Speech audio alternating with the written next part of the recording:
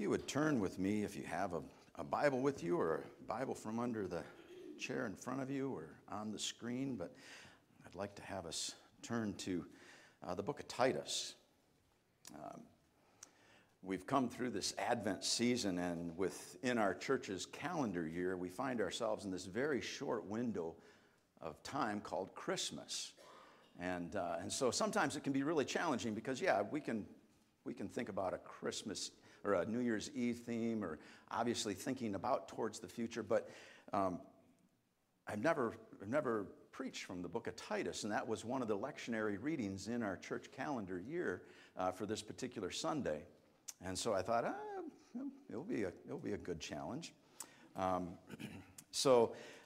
Let's look at Titus chapter 3, and in the bulletin it said we're going to focus on verses 4 through 8, but I'd like to have us begin at verse 3 here. Beginning at verse 3. At one time, we too were foolish, disobedient, deceived and enslaved by all kinds of passions and pleasures. We lived in malice and envy, being hated and hating one another. But when the kindness and love of God our Savior appeared, He saved us, not because of righteous things that we have done, but because of His mercy.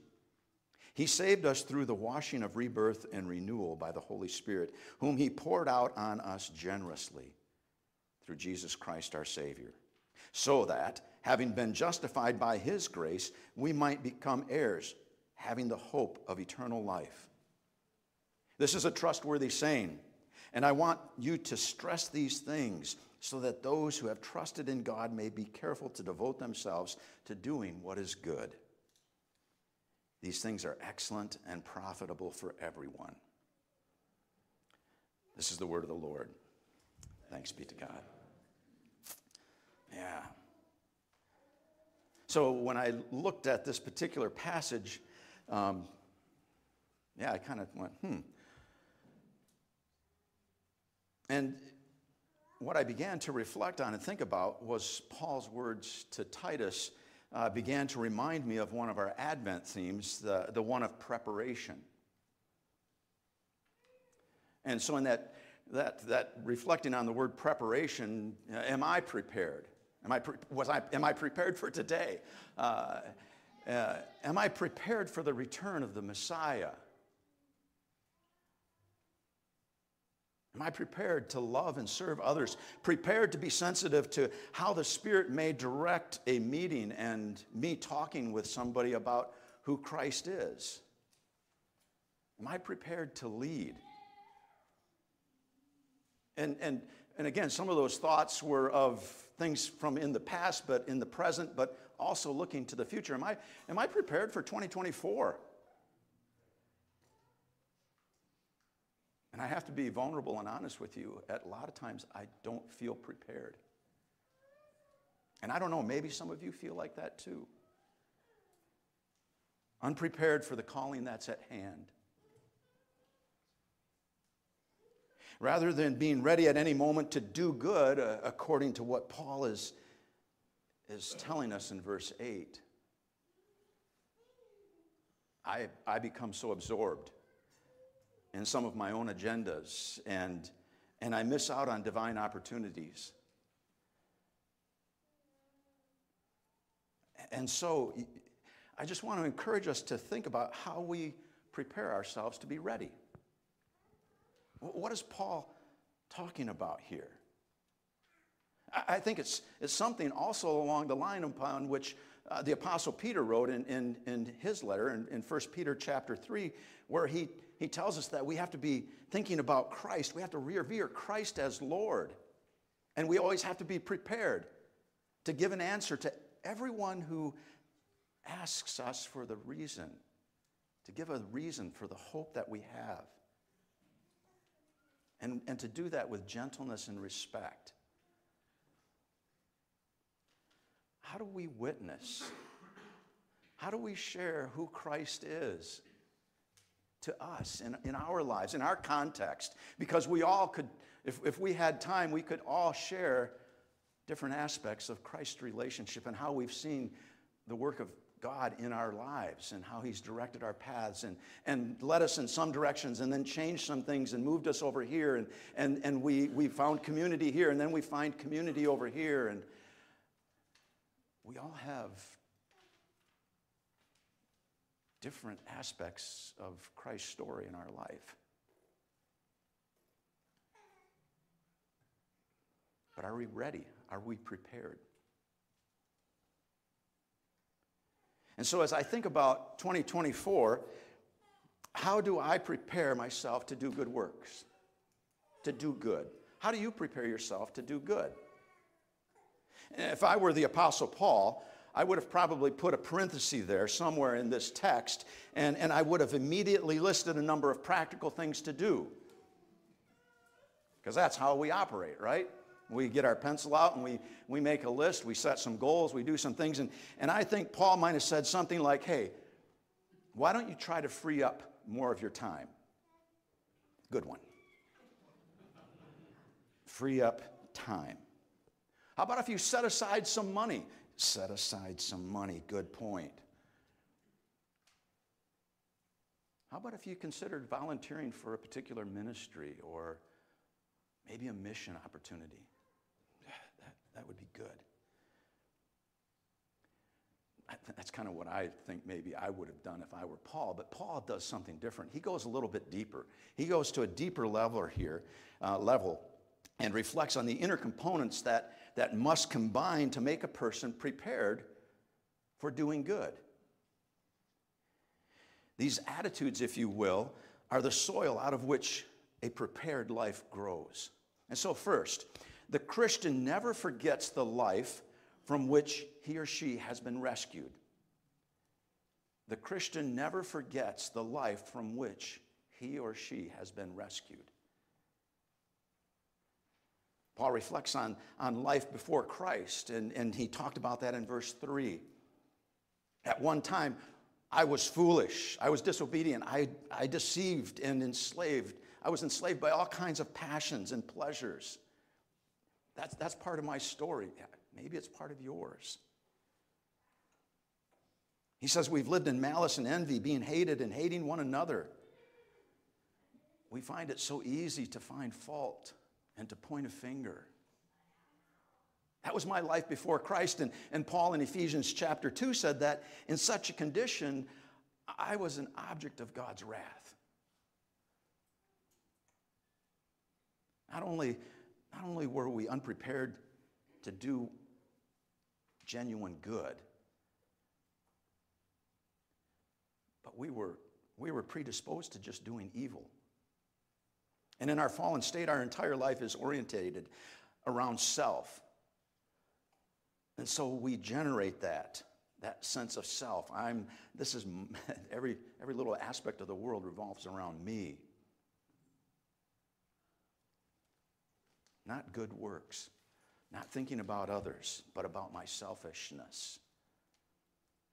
And this is not to say that as unbelievers we were evil as we could be, but it does mean that self was the center of life and not the things of God. In one of Tim Keller's books, he wrote down, not many of us are Attila the Hun or Adolf Hitler, but it's not for a lack of potential. That's the life that we've been rescued from. Because this is the good news. This is the good news. It's from this life that we have been rescued. So therefore, we must always look back on that previous life with gratitude and humility that we've been saved from it. We've been saved from it, knowing that by the grace of God, we would still be in that situation maybe. As one of the popular rock songs in the 70s and 80s rang out with, Highway to Hell. We're on that fast track, and if not for the grace of God, we might still be there. And so it is this knowledge of our past that makes us painfully aware of maybe others around us that are still looking for that hope, still looking for that person, that direction, that little thing that's going to all of a sudden click. That all those self-help books just don't seem to be panning out, and they continue to live in that perpetual state of uncertainty and trying to figure out who they are. They're left behind without hearing about the gospel. And so that's where you and I enter, because we all operate in different circles. We have different friends and influences, and we have the opportunity, if we're prepared, if we're sensitive, to sharing the good news, the gospel. And so we make ourselves prepared by always remembering where we come from. We must always live with that humble acknowledgement that we too have been rescued. And that's part of our story. And therefore, the smudges, the dirt, the yuckiness of our unkept soul, so to speak, takes us back to that moment when we realized that by God's grace we've been given this new life, a clean slate. And we want to look for ways in which we can help others. We want to be prepared because we have been rescued and are keenly aware of those things that some have not escaped yet in this life. And obviously, we have no ground for pride. There's no ground for arrogance. There's no ground for prejudice or aloofness, rudeness, or unsociableness. Instead, we remember our original state and identify with sinners as those that have been rescued from corruption and death. This will give us a great sympathy with those that are still in jeopardy. It will prepare us to help reach out. And I think about that as I have the opportunity to engage students again, as students come in and out of our congregation to worship with us, and we have different connecting points with students in our community. I think about that, and I think about the picture in John chapter 13 where Jesus is in that upper room with his disciples. Do you remember that story of the Last Supper? What did he do? Jesus was wanting to tell his disciples to be prepared to serve others. And so he kind of got up off the floor, took off his outer garment, wrapped a towel around his waist, went over and got that basin of water, and he started to wash their feet. He wanted them to see that he was taking the dirt, he was removing that dirt, that dust from their feet, so that they would be prepared to help remove the dirt from the feet of others. The best motivator in serving others is to remember how maybe we have been served by God. Remember what God has done for you. And you're going to naturally be moved to think about others, to serve others, to come alongside of them. We aren't going to necessarily make all of their troubles go away or totally flip their life around like that. It could be a process, but we're one part of that story. We're part of that one moment in the history of their lives where something's different about you. What is that?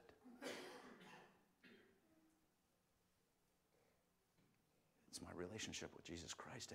Have you ever heard of him, or have you ever read the Bible? No, I haven't. Well, hey, I got some great opportunities for you and I to do that. Come to church with me, or come to be a part of my small group, or would you be willing to meet with me over coffee every now and then? So that first ingredient, that first component in being prepared to doing good is to never forget the life from which we have been rescued. The second thing is that the Christian marvels that God's grace has freely forgiven and transformed us. In verses 5 and 6, he saved us. He saved us not because of righteous things that we have done, but because of his mercy. He saved us through the washing of rebirth and the renewal by the Holy Spirit, whom he poured out on us generously through Jesus Christ our Savior.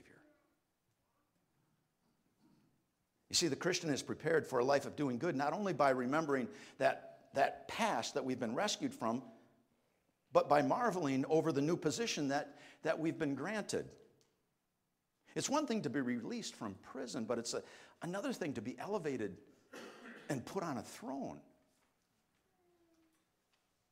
Paul is reflecting on the salvation that one he had received, that he had been granted, but also is trying to remind his readers here that salvation also was granted to them. This truth is so great that the gospel needs to be admired from a wide variety of angles in order to be fully appreciated. And so with each new day, we have that opportunity. We're able to admire God's grace from a new dimension, a deeper appreciation, a different perspective.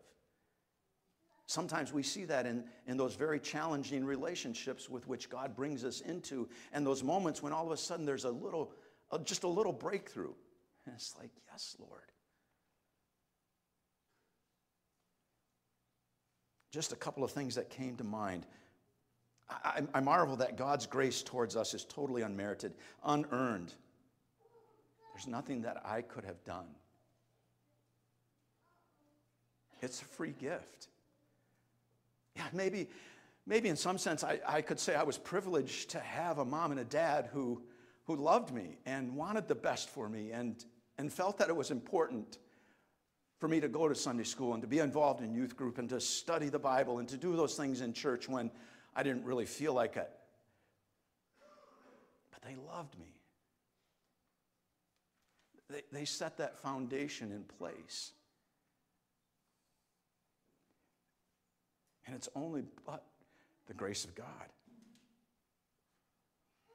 It's that free gift, and it's available for anybody. So much in life seems to depend, though, on what we do.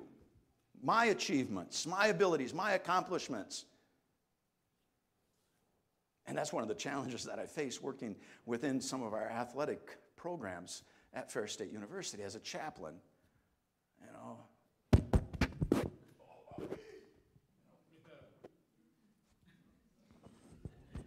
Sorry, Ken, I broke your mic. Temporarily. It's just crazy sometimes to think about, man, I didn't get that many touches on the ball. I need more touches on the ball. I need more minutes of playing time. I need this. I need that. I want my stat line to look good. I want to get to that next league, so I need to do these things. And it's all about me. And I have the opportunity to remind them that, no, it's not necessarily all about you because there is a God. I'm given opportunities to spend time in their locker rooms and to bring the Word of God to them and to share the Word of God with them and to talk about my relationship and what Christ has done in my life and what the truth of His Word is all about. And I wish I could say, yeah, I'm going to baptize 16 basketball players and 3 football players and 2 volleyball players next spring. That's not my doing. I'm just praying that the Holy Spirit works in the lives of some of these students that I have an opportunity to spend 15, 20 minutes with, an hour with.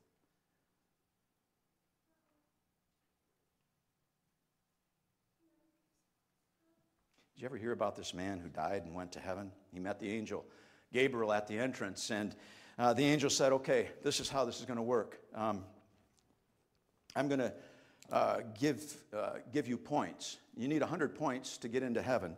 And so I'm going to give you a point for all the good things that you've done. And we'll add them up here at the end, okay? So, okay, the man said. He said, I was married to the same woman for 50 years. Gabriel said, that's good. I'm going to give you 2 points. 2 points? He said, I thought that would at least be 80 or 90. Nope, just 2, Gabriel says. 2, right here, 2. What else have you done? Oh, well, I went to the same church for 75 years, and I tithed for 50 of those. Okay, he says, I'll give you a point for that. Good. That's great. What else did you do? And the guy kind of, oh my goodness. The only rate at which I'm going to get into heaven is by God's grace. 97 points. Welcome. Now, I don't know that it necessarily works that way, where there's going to be a tally and Gabriel, you're going to have that conversation with Gabriel, but I do know that it's only by God's grace. There's nothing that you or I can do. It's not about my resume. The only thing important in that resume is that I'm a follower of Jesus, and that is something that has to come out. If we have this news, we want to talk about it, even if we don't know how to talk about it. You can say, hey, I got a friend. Pastor Mike, would you be able to meet us? Pastor Ken, would you be able to meet us? Brenda Rolls, can you meet with this student? Marilyn Schuin, can you meet with this student? Patrick Whiteside, Greg Schuin. I can call people and say, hey, can you do this? Can you help me? We have this network. One of the biggest hindrances to having a servant's heart is asking, what will I get out of this? By placing this condition upon service, we fail to mirror God's service to us, what he did for us, which is unconditional and free. So we shouldn't look for opportunities to serve that are going to bring us that personal gain, that sense of recognition. To emulate God, we serve unconditionally, desiring only to express God's grace in our life. Not because of the righteous things that we have done, but because of his mercy. Paul is reminding us. And second, we are marveled that this salvation is like a new birth. It totally changes us from the inside out. It's not just a makeover, a sprucing up, splashing on a little cologne or putting on a little perfume, getting our nails and toenails done. It's not just God touching us, but God is moving in. He's taking up residence in us. We become a new person. And that doesn't necessarily happen every time the same way with everybody. It's going to be a little bit of a process. We're going to be challenged. Satan he's not going to let go. He's going to always throw those things in front of us to distract us, to try to keep his hooks in us. But that's what the body of Christ is for, the community, the believers, those that we share in relationships with. We become a new person. Third, Paul says in the latter part of verse 6 is that we get this gift of the Holy Spirit. The Holy Spirit. We're with renewal by the Holy Spirit, whom he poured out on us generously. God wasn't stingy. He didn't say, oh, that's Mike Wissink. I'll give him this much. Oh, that's Greg Schuin. I'm going to give him a lot. That's Lisa Volker. She deserves the whole pot. I mean, God gives us generously, every one of us. It doesn't matter. He's not up there keeping a score. It's not what we've done. He's given us generously, lavishly, abundantly. The Holy Spirit, God does not hold back. I have so many favorite old hymns, but one of them that came to mind was that song, And Can It Be? And can it be that I should gain an interest in the Savior's blood? Died he for me, who caused his pain, for me who him to death pursued. Amazing love, how can it be that thou, my God, would die for me?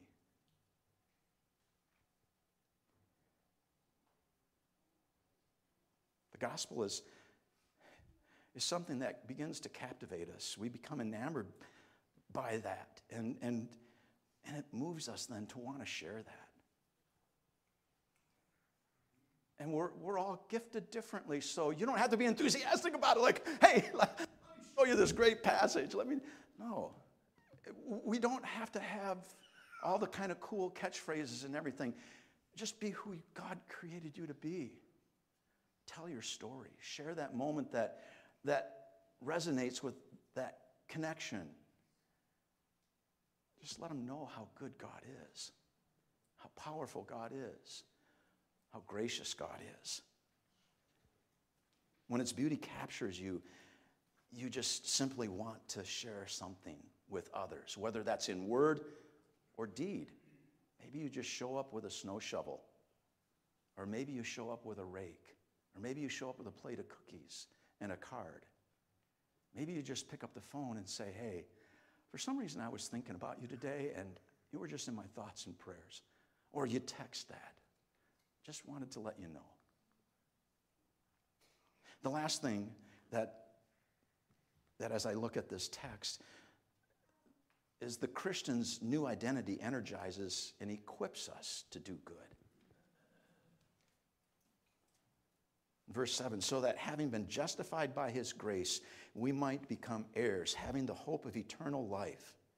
This is a trustworthy saying, and I want you to stress these things so that those who have trusted in God may be careful to devote themselves to doing what is good. These things are excellent and profitable for everyone.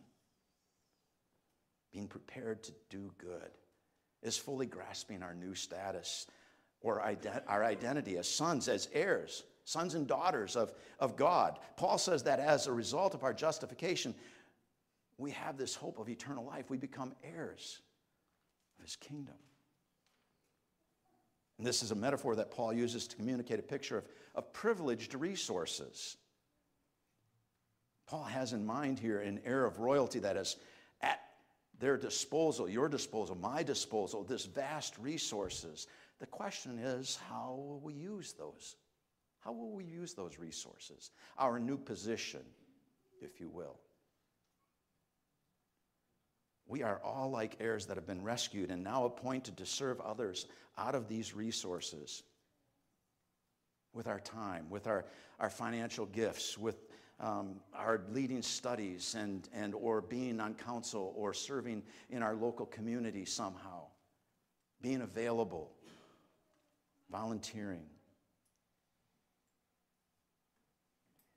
Paul also writes in 2 Corinthians chapter 9, verse 8, he says, God is able to make all grace abound to you, that in all things, at all times, having all that you need, you will abound in every good work. Looking ahead into 2024, can we find this encouragement to being prepared? Preparing to love and serve, being prepared to share our story of rescue and redemption, telling others about Christ and his impact in our lives. May we ask of God to keep our mind and the eyes of our heart fixed and focused on him, remembering with gratitude the life that we have been rescued from and the life that we're called to live. Amen. Would you pray with me, please? Father, we marvel at your wonderful grace that has rescued us from a life of selfishness and despair. Help us to always to look upon the lost in this world, not as a threat, but as an opportunity, not as a project, but as a relationship, a friend, a new acquaintance. May we always be prepared to do good as a way of expressing what you have done for us. Might we fully grasp our identity as your children, heirs, and use the resources that you've given us to bless others. In your name we pray. Amen.